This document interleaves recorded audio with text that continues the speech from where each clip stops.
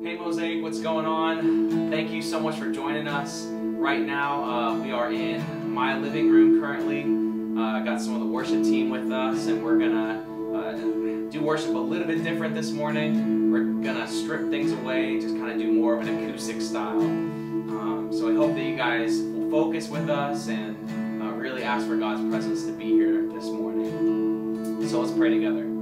Jesus, thank you so much for who you are, God.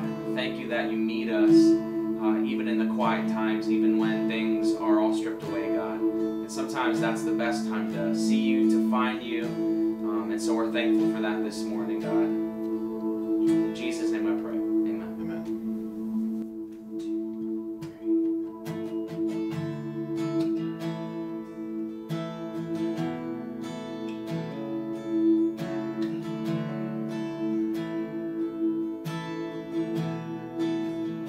And I count on one thing: the same God who never fails will not fail me now. He won't fail me now. And in the waiting, the same God who's never late is working all things out, working all things out. Oh yes, I will lift you high in the lowest valley. Yes, I will bless your name. Oh yes, I will sing for joy when my heart is heavy all my days. Oh yes, I will.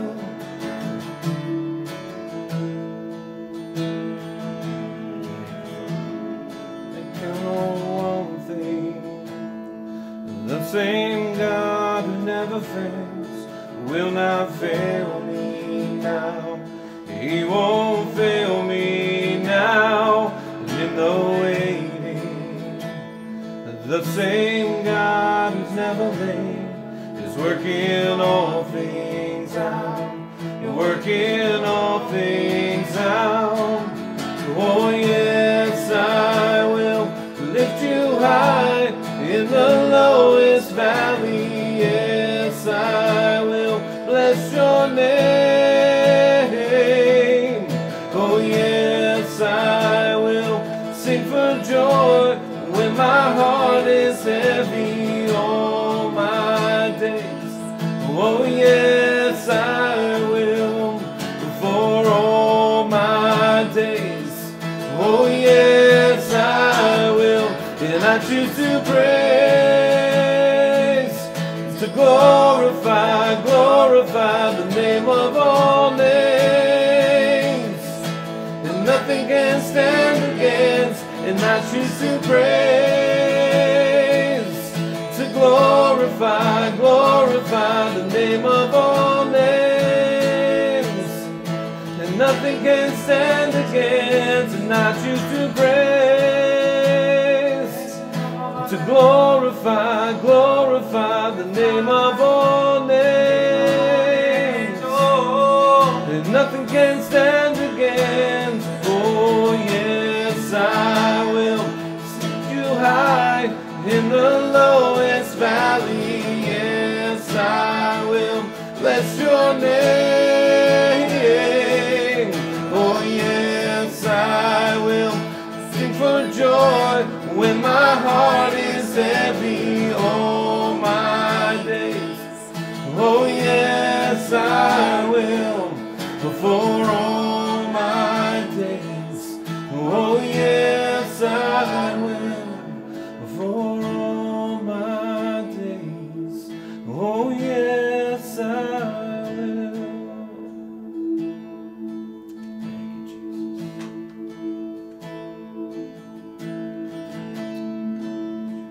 For all my days, yeah, I can trust in your name.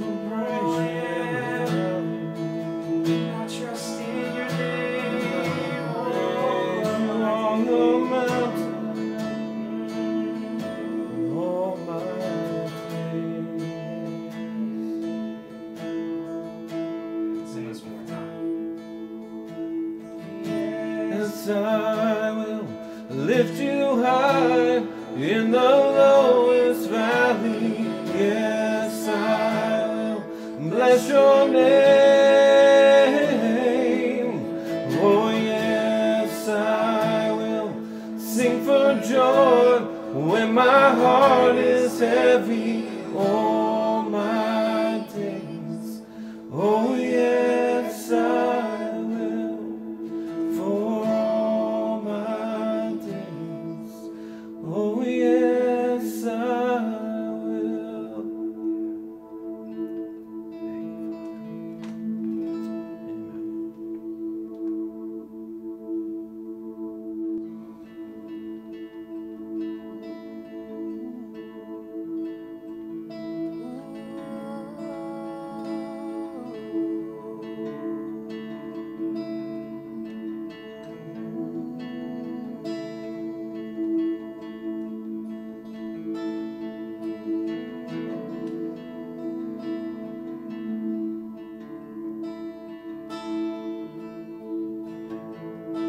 There's nothing worth more that will ever come close. Nothing can compare. You're a living hope. Your presence, Lord.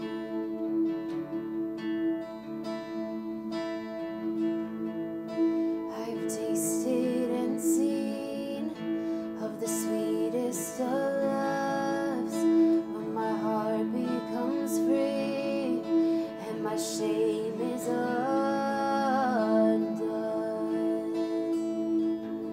by your presence, Lord. Holy Spirit, you are welcome here. Come flood this place and fill the atmosphere. Your glory, God, is what our hearts long for. To be overcome by your presence, Lord.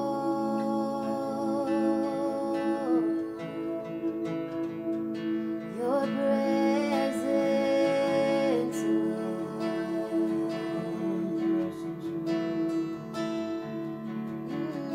There's nothing worth more that will ever come close. Nothing can compare. You're our living hope. Your presence, Lord.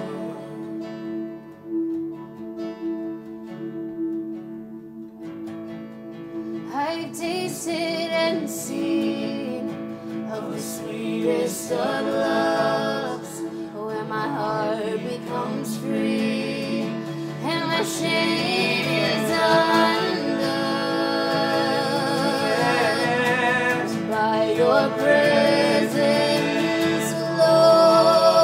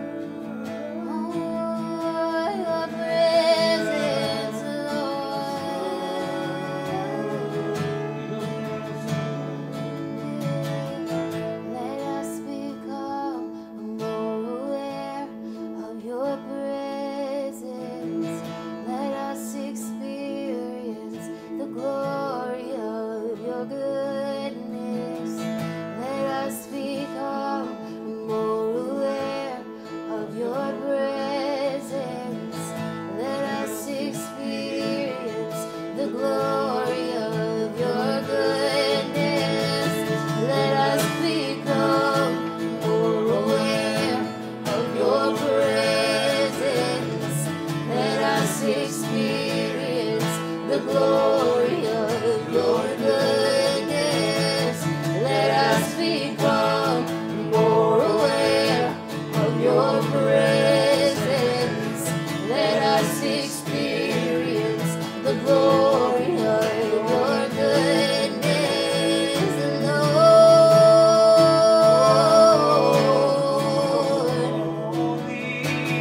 Holy Spirit, you are welcome. Flood this place and fill the atmosphere.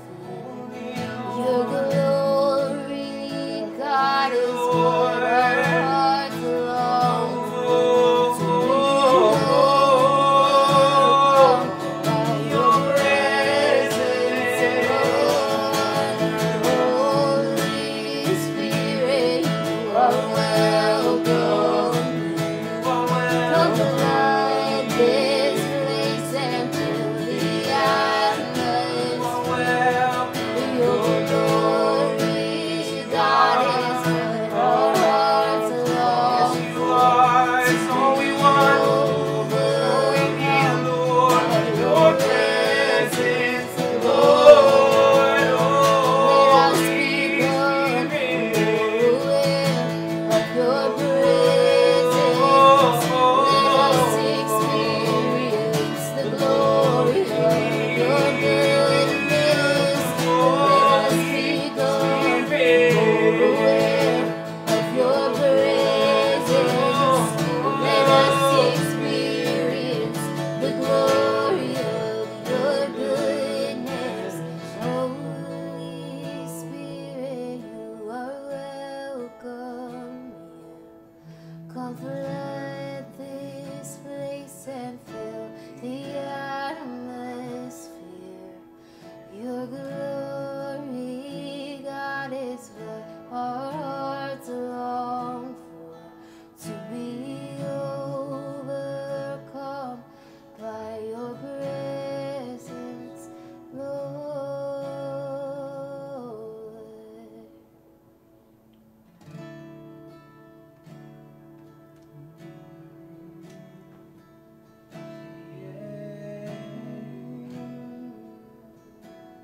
It's your presence, Lord.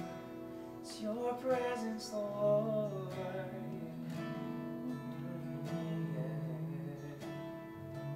It's your presence,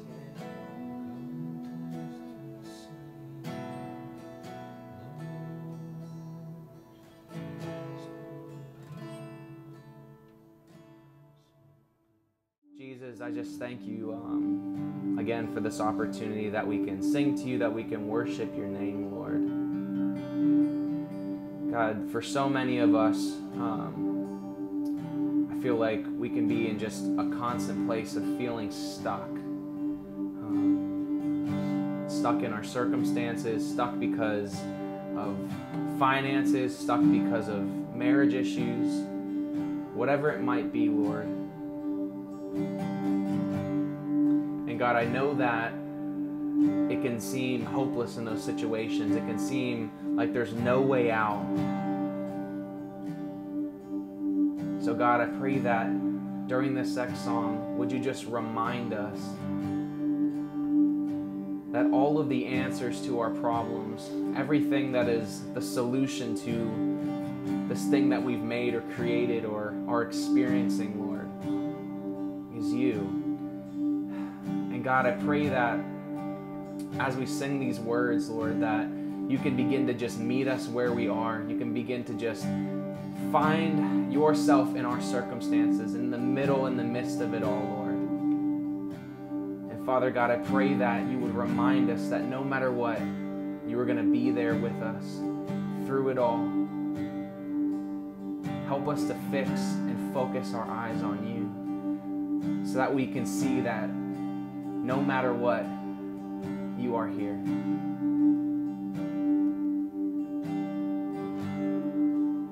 worthy of every song we could ever sing, worthy of all the praise you could ever bring.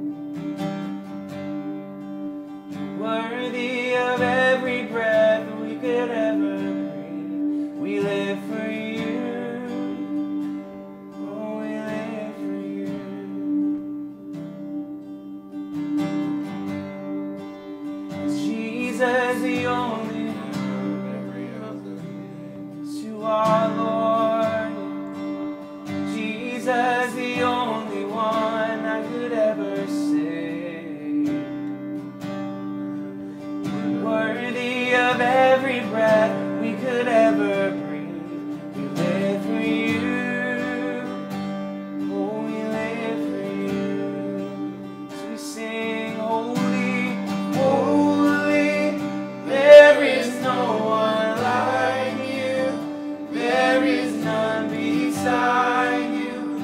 Open up my eyes in wonder.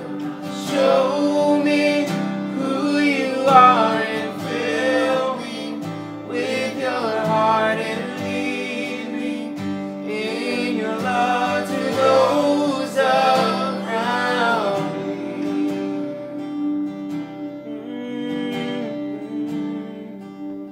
Come on, sing us out.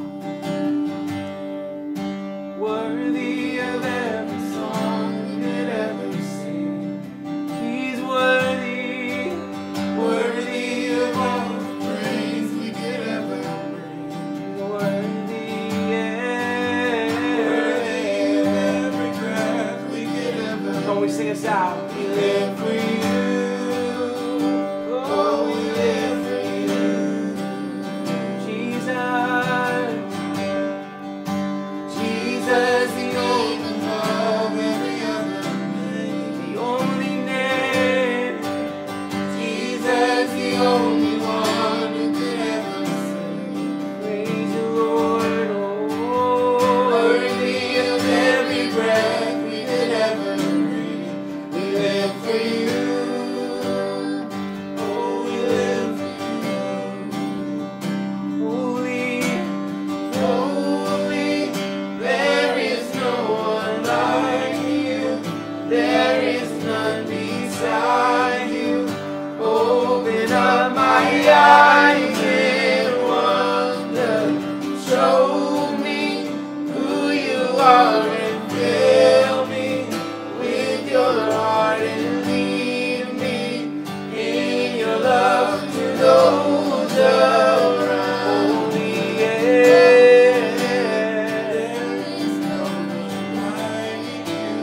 There is none beside you. Open up my eyes in wonder. Show me who you are and fill me with your heart and lead me in your love to those around me.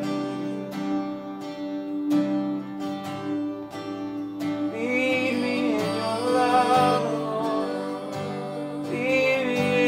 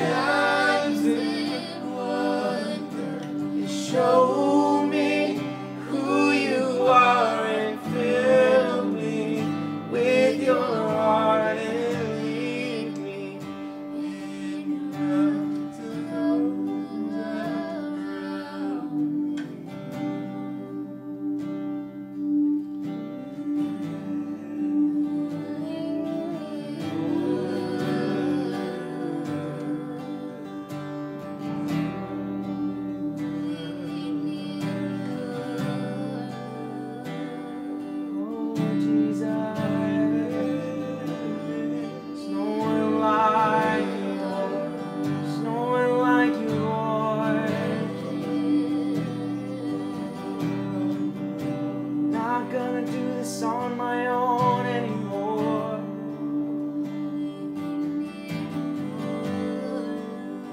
Tired of pretending, Lord. I need to trust you. I need to fix my eyes on you. I need to see you, Lord. I need to see you, Lord.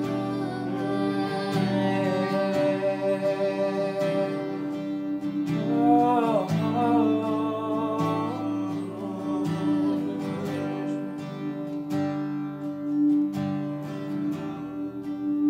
it is a firm foundation. It is a firm foundation. I will build my life on this rock, on your foundation, Lord. I'll put my trust in you. I'll put my trust in you, Jesus. Oh, oh, oh, oh. Suffer foundation, and I will put my trust in you alone, and I will not be shaken.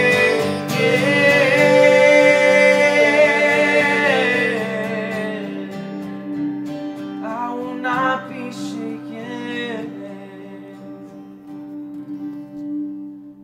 Hey Mosaic, happy Sunday. I am so excited to talk to you today about what God has laid on my heart this week. So we've been in this series called Change for Good. And we partially started this series because we saw a lot of change for bad.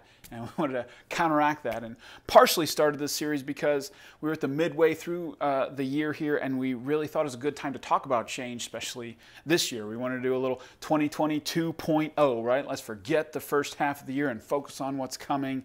Let's do some New Year's type change in the middle of the year, a little January in July. So that's what we've been talking about, change, change, change. And today I wanted to talk to you about the potential in change, the possibility that change can unleash. You already know that change does something, but I'm talking about not just the immediate, but more the long term, the dormant power that change can release in your life, the way that change can kind of set you up for breakthrough later in your life. So before we jump in, pray with me.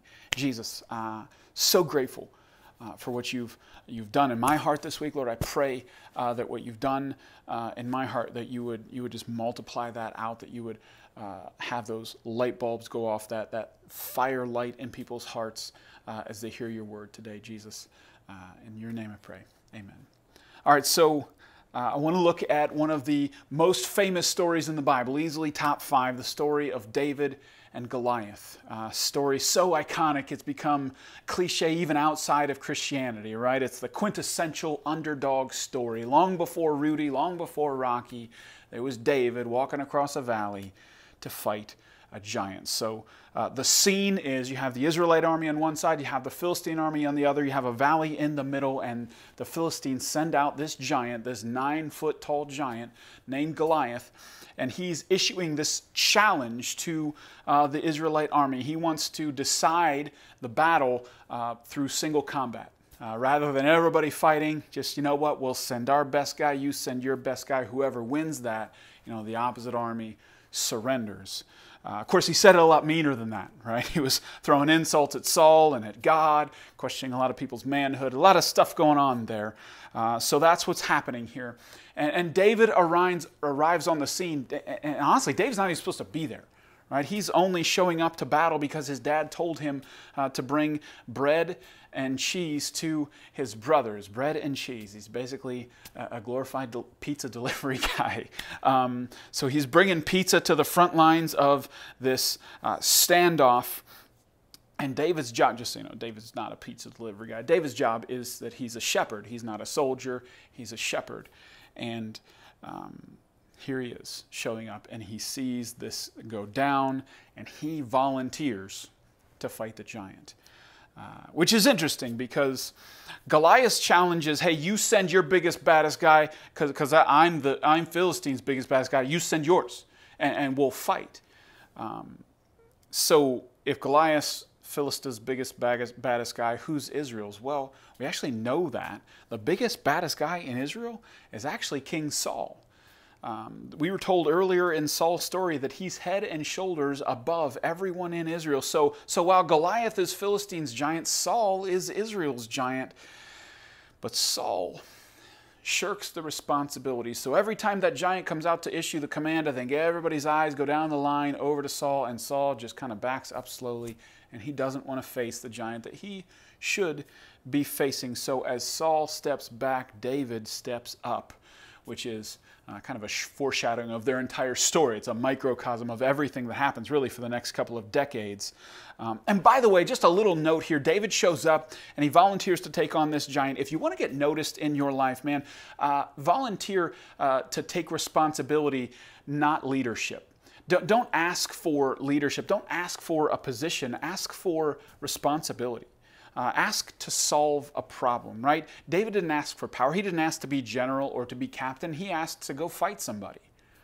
It's such a better way to increase your leadership, increase your influence when you say, you know what, I'm going to ask for responsibility. I'm not going to ask for a position. I'm not going to ask for some title. I'm going to ask for responsibility. That'll make an impact in your world. So David does that. He volunteers. And we're going to skip over a lot of details. I'm sure you know a lot of the details here. We're just going to jump right before the battle. 1 Samuel 17, verse 40. He picked up 5 smooth stones from a stream and put them into his shepherd's bag. Then, armed only with his shepherd's staff sling, he started across the valley to fight the Philistines. So all the details there are important. You have this moment before the battle where he goes and he's alone to the stream. He grabs these 5 rocks. He puts them in his shepherd's bag, and then he walks off to face this giant. And man, what a walk that had to have been as he walked across that valley. I'm sure the adrenaline was pumping. So Goliath sees him, and they have this little interaction. Goliath's a really good trash talker, man. He makes fun of David's weapon. He makes fun of the fact that David doesn't have a beard, which I think is interesting. He's just kind of assuming that if you have a beard, you're more manly. I don't know. At least that's what Goliath thought. So David and him have this little interaction, and then the battle begins in verse 48. As Goliath moves closer to attack, David quickly ran out to meet him. Reaching into his shepherd's bag, pulling out a stone, he hurled it with his sling, hit the Philistine in the forehead. The stone sank in, and Goliath stumbled and fell face down on the ground. So Goliath moves forward, and man, it's such an important detail. David runs towards the fight, slings a rock so hard that it cracks the giant's skull. And he falls to the ground. Now, there's a part of the story that they kind of leave out in kids' church. You know, every children's Bible that you've ever read does not have these next couple verses in them. Verse 50, so David triumphed over the Philistine with only a sling and a stone, for he had no sword.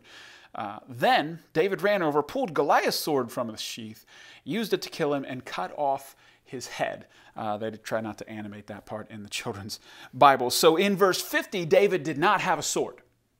And then in verse 51, he does have one. He uses it to finish off Goliath. Now, drop down to verse 58. Again, kind of a morbid verse, but there's some important details. We're kind of collecting the story here, and then we're going to look at it from a distance. Verse 58, David took the Philistine's head to Jerusalem, but he stored the man's armor in his own tent. So David takes this giant head to the capital city, which is weird. I think it's like a symbol of victory or something like that, but that'd just be a weird interaction, like David walking up. What you got there, David? Like, I don't know, a smoothie? Well, no, it's a giant head. That's just weird. But I guess an important thing to take the head to show everybody that he did it, and then he takes the armor to his tent.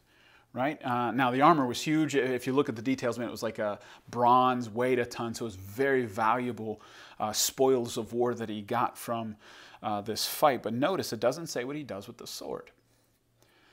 We know where the head went, we know where the armor went, but we don't know where the sword went. So we have to jump way ahead in the story. So Saul and David actually end up becoming enemies, at least for Saul's part. The king of Israel really dislikes David. It's jealousy that really springs this bitter root in Saul's heart, starting really with this Goliath story. I think that was the beginning of Saul being jealous and starting to hate David. So Saul just repeatedly tries to kill David. So David is on the run. He is running from Saul, and he comes to this town called Nob.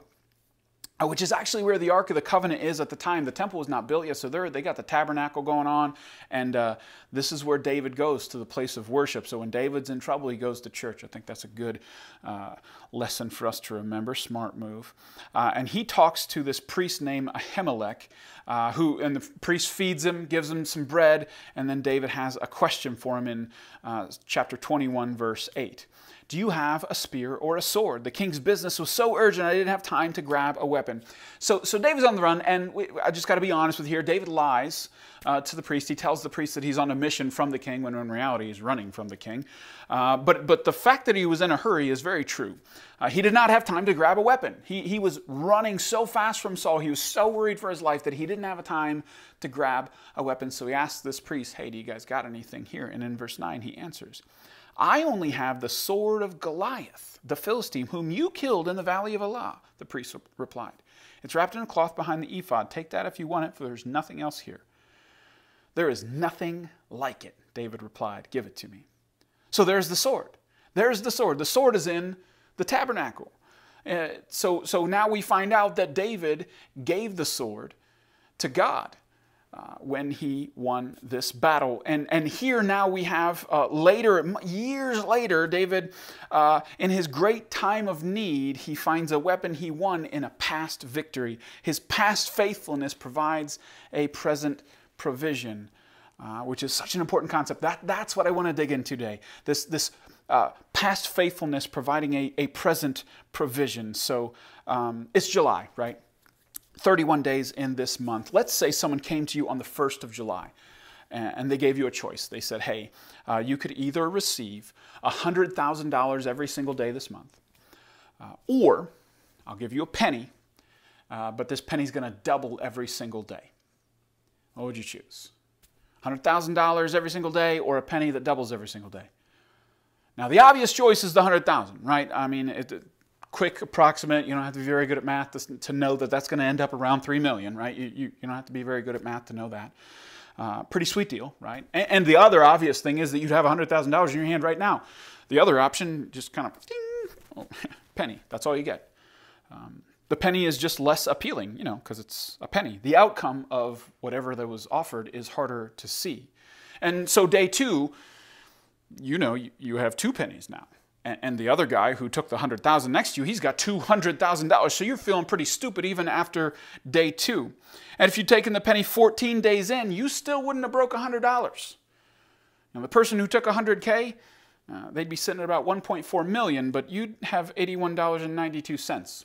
Be feeling pretty dumb right about then, right? It wouldn't be until day 18 that you broke 1,000. And today's July 19th, you'd have $2,621.44. You'd finally make it to 10,000 on day 21. Day 21. You'd have 10,000, which seems like a lot, except for if you'd taken the 100K, you'd be at 2.1 million. But man, those last 10 days are key. Because if you choose the $100,000, you end up with $3.1 million. But the penny, if you'd chosen the penny that's going to double every single day, on day 31, you end up with $10,737,418.24. Keep the change, right? That's some compound change right there. And that's the idea, man, of this compound interest is so powerful. It's sneaky, but it's powerful. You don't see the effects right away, but it's, in the end, overwhelmingly awesome. And I think this is such an important principle that I want you to see that change in your life kind of works the same way compound interest works. If you look at David's life, it ends up being the result of the compound interest of the good decisions that David makes. The events of David's life don't happen in isolation. They don't happen independent of each other. All his decisions are connected, whether he realized it at the time or not. And not just good decisions having an immediate effect, but good decisions having a long-term effect that he never would have guessed when he made the good decision. So, for example, what was David doing right before he fought Goliath? You know this. He was watching sheep, right? He was doing his shepherding thing. Now, the crazy part is that while he was watching sheep and then he gets sent to go bring a pizza to his brothers, he was, at the time, he had been anointed king of Israel. at that time. So God had decided Saul was not a good king, and he sent the prophet Samuel to anoint David as the new king of Israel. And so David's king, and he knows it, but when Dad says, hey, David, go watch the sheep, David says, yeah, okay, Dad. Even though he still got the oil on his head, and his hair's still wet from the oil that was put on his head that anointed him king of Israel, when Dad said, go watch the sheep, David said, yes, sir. The would-be king watching sheep. Now, this is important. See, David didn't let a calling in his future stop him from being faithful in his present. He didn't let big dreams out there stop him from doing small things right here. He didn't get so caught up in where he was going that he lost sight of where he was. That wasn't David. And now keep in mind, now that's respectable by itself, but this is so important. When David showed up to the valley of Elah with bread for his brothers, what else did he have on him? Yes, he had bread. Yes, he had cheese. But what else did David have on him? Remember when he went to go pick up those stones? One of which would be the one that ends up lodged in Goliath's forehead. What did he put those stones in? It was his shepherd's bag, right? It was his shepherd's bag. The stones he would use to win the battle that launched him into the next season of his life were put in a bag he only had because he was faithful in the last season of his life. David could have said, I mean, the moment he was anointed, he could have said, listen, guys, I'm your king now, right? I'm your king now. I'm not doing all that no more. I'm putting this bag down. I'm done with this. Give me a scepter. Give me a crown. Give me a robe. I'm good. He didn't, though. He was faithful where he was, even though he knew he was headed to something bigger. The anointed would-be king had a humble shepherd's bag on him. And just think if he didn't. He goes to collect those stones in that brook. Well, what's he going to do? Like, carry them out? You know, I got the rocks in one hand, the sling in the other. You go walk out, talk to Goliath. You know, the battle starts. Like, oh, hold on, big guy. I got to get my rock in here. Like, no, he couldn't have done that, right? The bag was almost as important as the sling. It was kind of like his clip to his gun. He actually needed something from the last season of his life in order to launch him into the new season of his life. If he had not been faithful in the last season, he would have showed up day one to the new season unprepared for what would have come.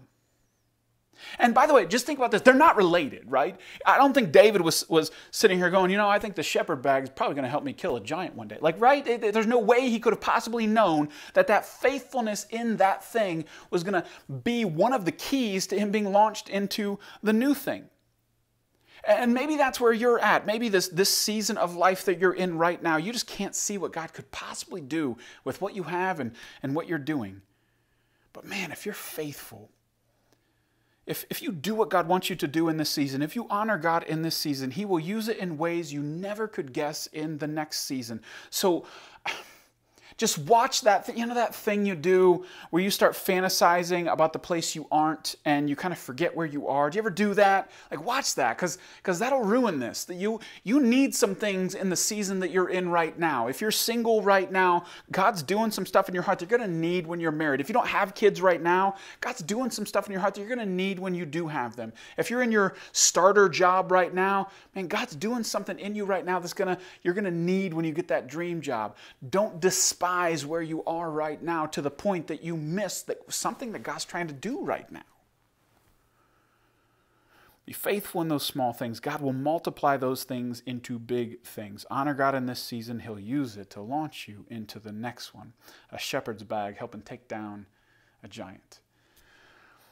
The shepherd's bag was kind of like a penny with compound interest, right? You would have never guessed this little tiny thing would help him do that big thing. But this is just the beginning for David. But this is kind of the way David's life works. It's this crazy compound interest as he goes. And it continues, right? Because David didn't have to fight Goliath, by the way, right? He could have totally shown up and said, you know what? Not my giant, not my problem. Have fun, guys. I'm out. By the way, tell me when Saul's dead because I'm king. Like, he could have done a lot of that, but he didn't, right? He went up, he fought, and he won, and he ended up on the other side of battle with a giant head, which is kind of useless, but a suit of armor and a sword. And we know he took that giant head to Jerusalem, and maybe it was more important than we're realizing, because that was proof that he had killed a giant, and it was the symbol of victory that launched him into this career, this new path that he gets put on. And we know where he put the suit of armor in his tent. What did he do with the sword? The sword he gave to God. God gives him a great victory over Goliath, and as a result, he gets these spoils of war, this incredibly valuable set of armor and this legendary sword. And he looks at this pile of stuff that God has given him, and he decides, you know what, I'm going to give a portion of this back to God. God, you gave me all this. You were the one who directed that stone at that giant's forehead. So you know what? I'm going to give a part of this back to you. And how important that was. Think about this. David received the sword he would need in chapter 21 because he took it from Goliath's hand in chapter 17. But that's not the only reason he got it in 21, right? If he had kept the sword in 17, he would not have had it in chapter 21. The sword that was put into David's hand in 21 is not just because he took it out of Goliath's hand in 17. It's because somewhere in between those two, he put the sword into God's hand. Think about that. What if David had got this pile of the spoils of war in front of him and said, you know what, I earned that. I was the one who stepped out and fought that giant. It took a lot of courage to walk out there. And you know what, I practice with my sling all the time. Thank you, God, for being here, but you know, I'm really good at this. Like, what if he had just decided, I earned that. That's mine. And he just kept it. Well, guess what? If he had kept it, he still wouldn't have had time to grab it when he was out. And then when he would have showed up at the town of Nob and that priest would have been standing there and David's like, hey, you guys got like any weapons here? The priest would have said, no, man, here's some bread. Like, that's all I got. I don't have a blade. I got bread, though. If he hadn't given in one season, he wouldn't have received in the next. David's generosity in one season had a great effect on his provision in the next season. See, and when you give to God, it's about two things. And David was so good at this. He's such a good example of this. It's about honor and faith. Honor and faith. You honor God by acknowledging that you didn't get this on your own, right? You are making a statement saying, God, I know you are the source of all good things in my life, and I honor you by giving you the first fruits of what you've given me. So David looks at this armor and this sword and he says, man, that sword, that's God's. That's God's. So he honored God by doing that. And then it also expresses faith because you're saying that you trust God as your provider. You're giving back to God saying that you are not your provider. God, you are my provider. You're trusting him to take care of you and your family. Not your own sweat, not your own smarts. You're trusting God and you're saying, I'm going to give a part of what you've given me back to you because I'm trusting that you're going to keep providing for me. And this idea continually plays out in David's life. David honors God and God honors David. David gives to God and God takes care of David. So what does this look like for you? Do you honor God in your life? Do you have faith in God in your life? And of course you want to say yes to that, right? Yes, I honor God. Yes, I have faith in God. But what if we just used your bank account as the only evidence for that? What would the answer be then? And what if that's like your next step? What if that's the thing that God wants you to do in this season? Honor him, have faith in him in that area of your life. Because man, I tell you what, it would really suck to get the next season and not have something you need because you hoarded this season, wouldn't it? It would really suck to get to the next season and lack provision in that season because you lack generosity in this season. David's life is this result of the compound interest of these good, God-honoring, faith-filled decisions in his life, and it just goes crazy. That J exponential curve happens in David's life because he starts off watching sheep and he ends up the greatest king who ever served in Israel. That is a crazy compound interest in a person's life. It didn't seem like being faithful with that shepherd's bag would help take down a giant, but it did. It didn't seem like giving that sword to God was a smart financial decision, but it was.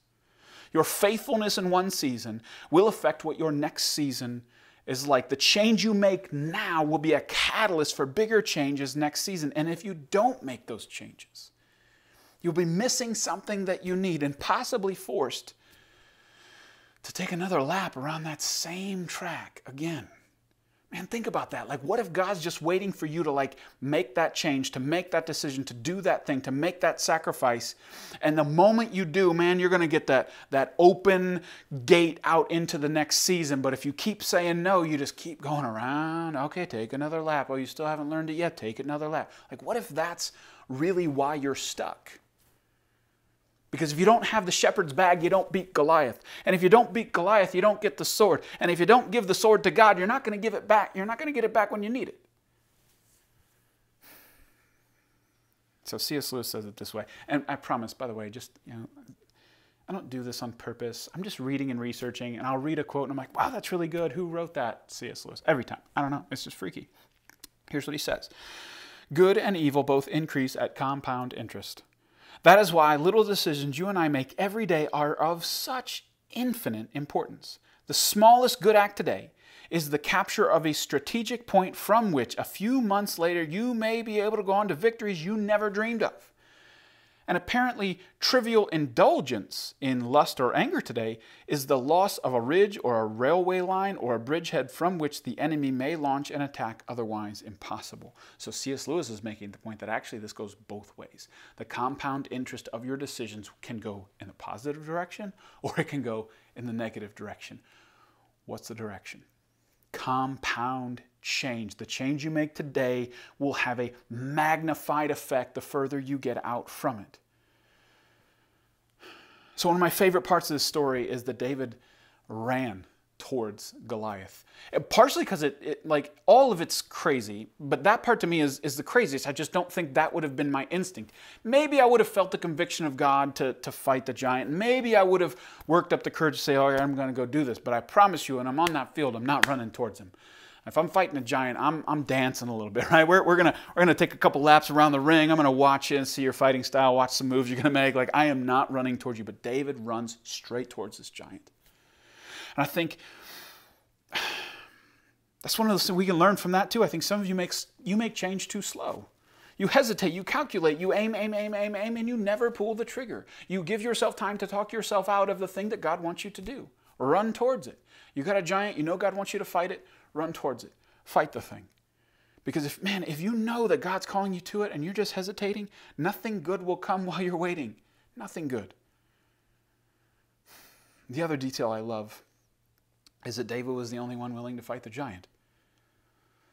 Like, I don't know, I just try to imagine like thousands of men, and they're no slouches. These are men with beards. These are men with armor. These are men who are grizzled veterans. And they're all saying, well, that's not a good idea. And here he is walking out there. Everybody's going, no, don't do that. That's bad. You're going to die. Like everybody. And there had to have been some, you don't get that internal monologue in the Bible, but man, I wonder if he wasn't going, are they like seeing something I'm not? Like, is this stupid? Am I about to die? Like, you just wonder if all that's not happening.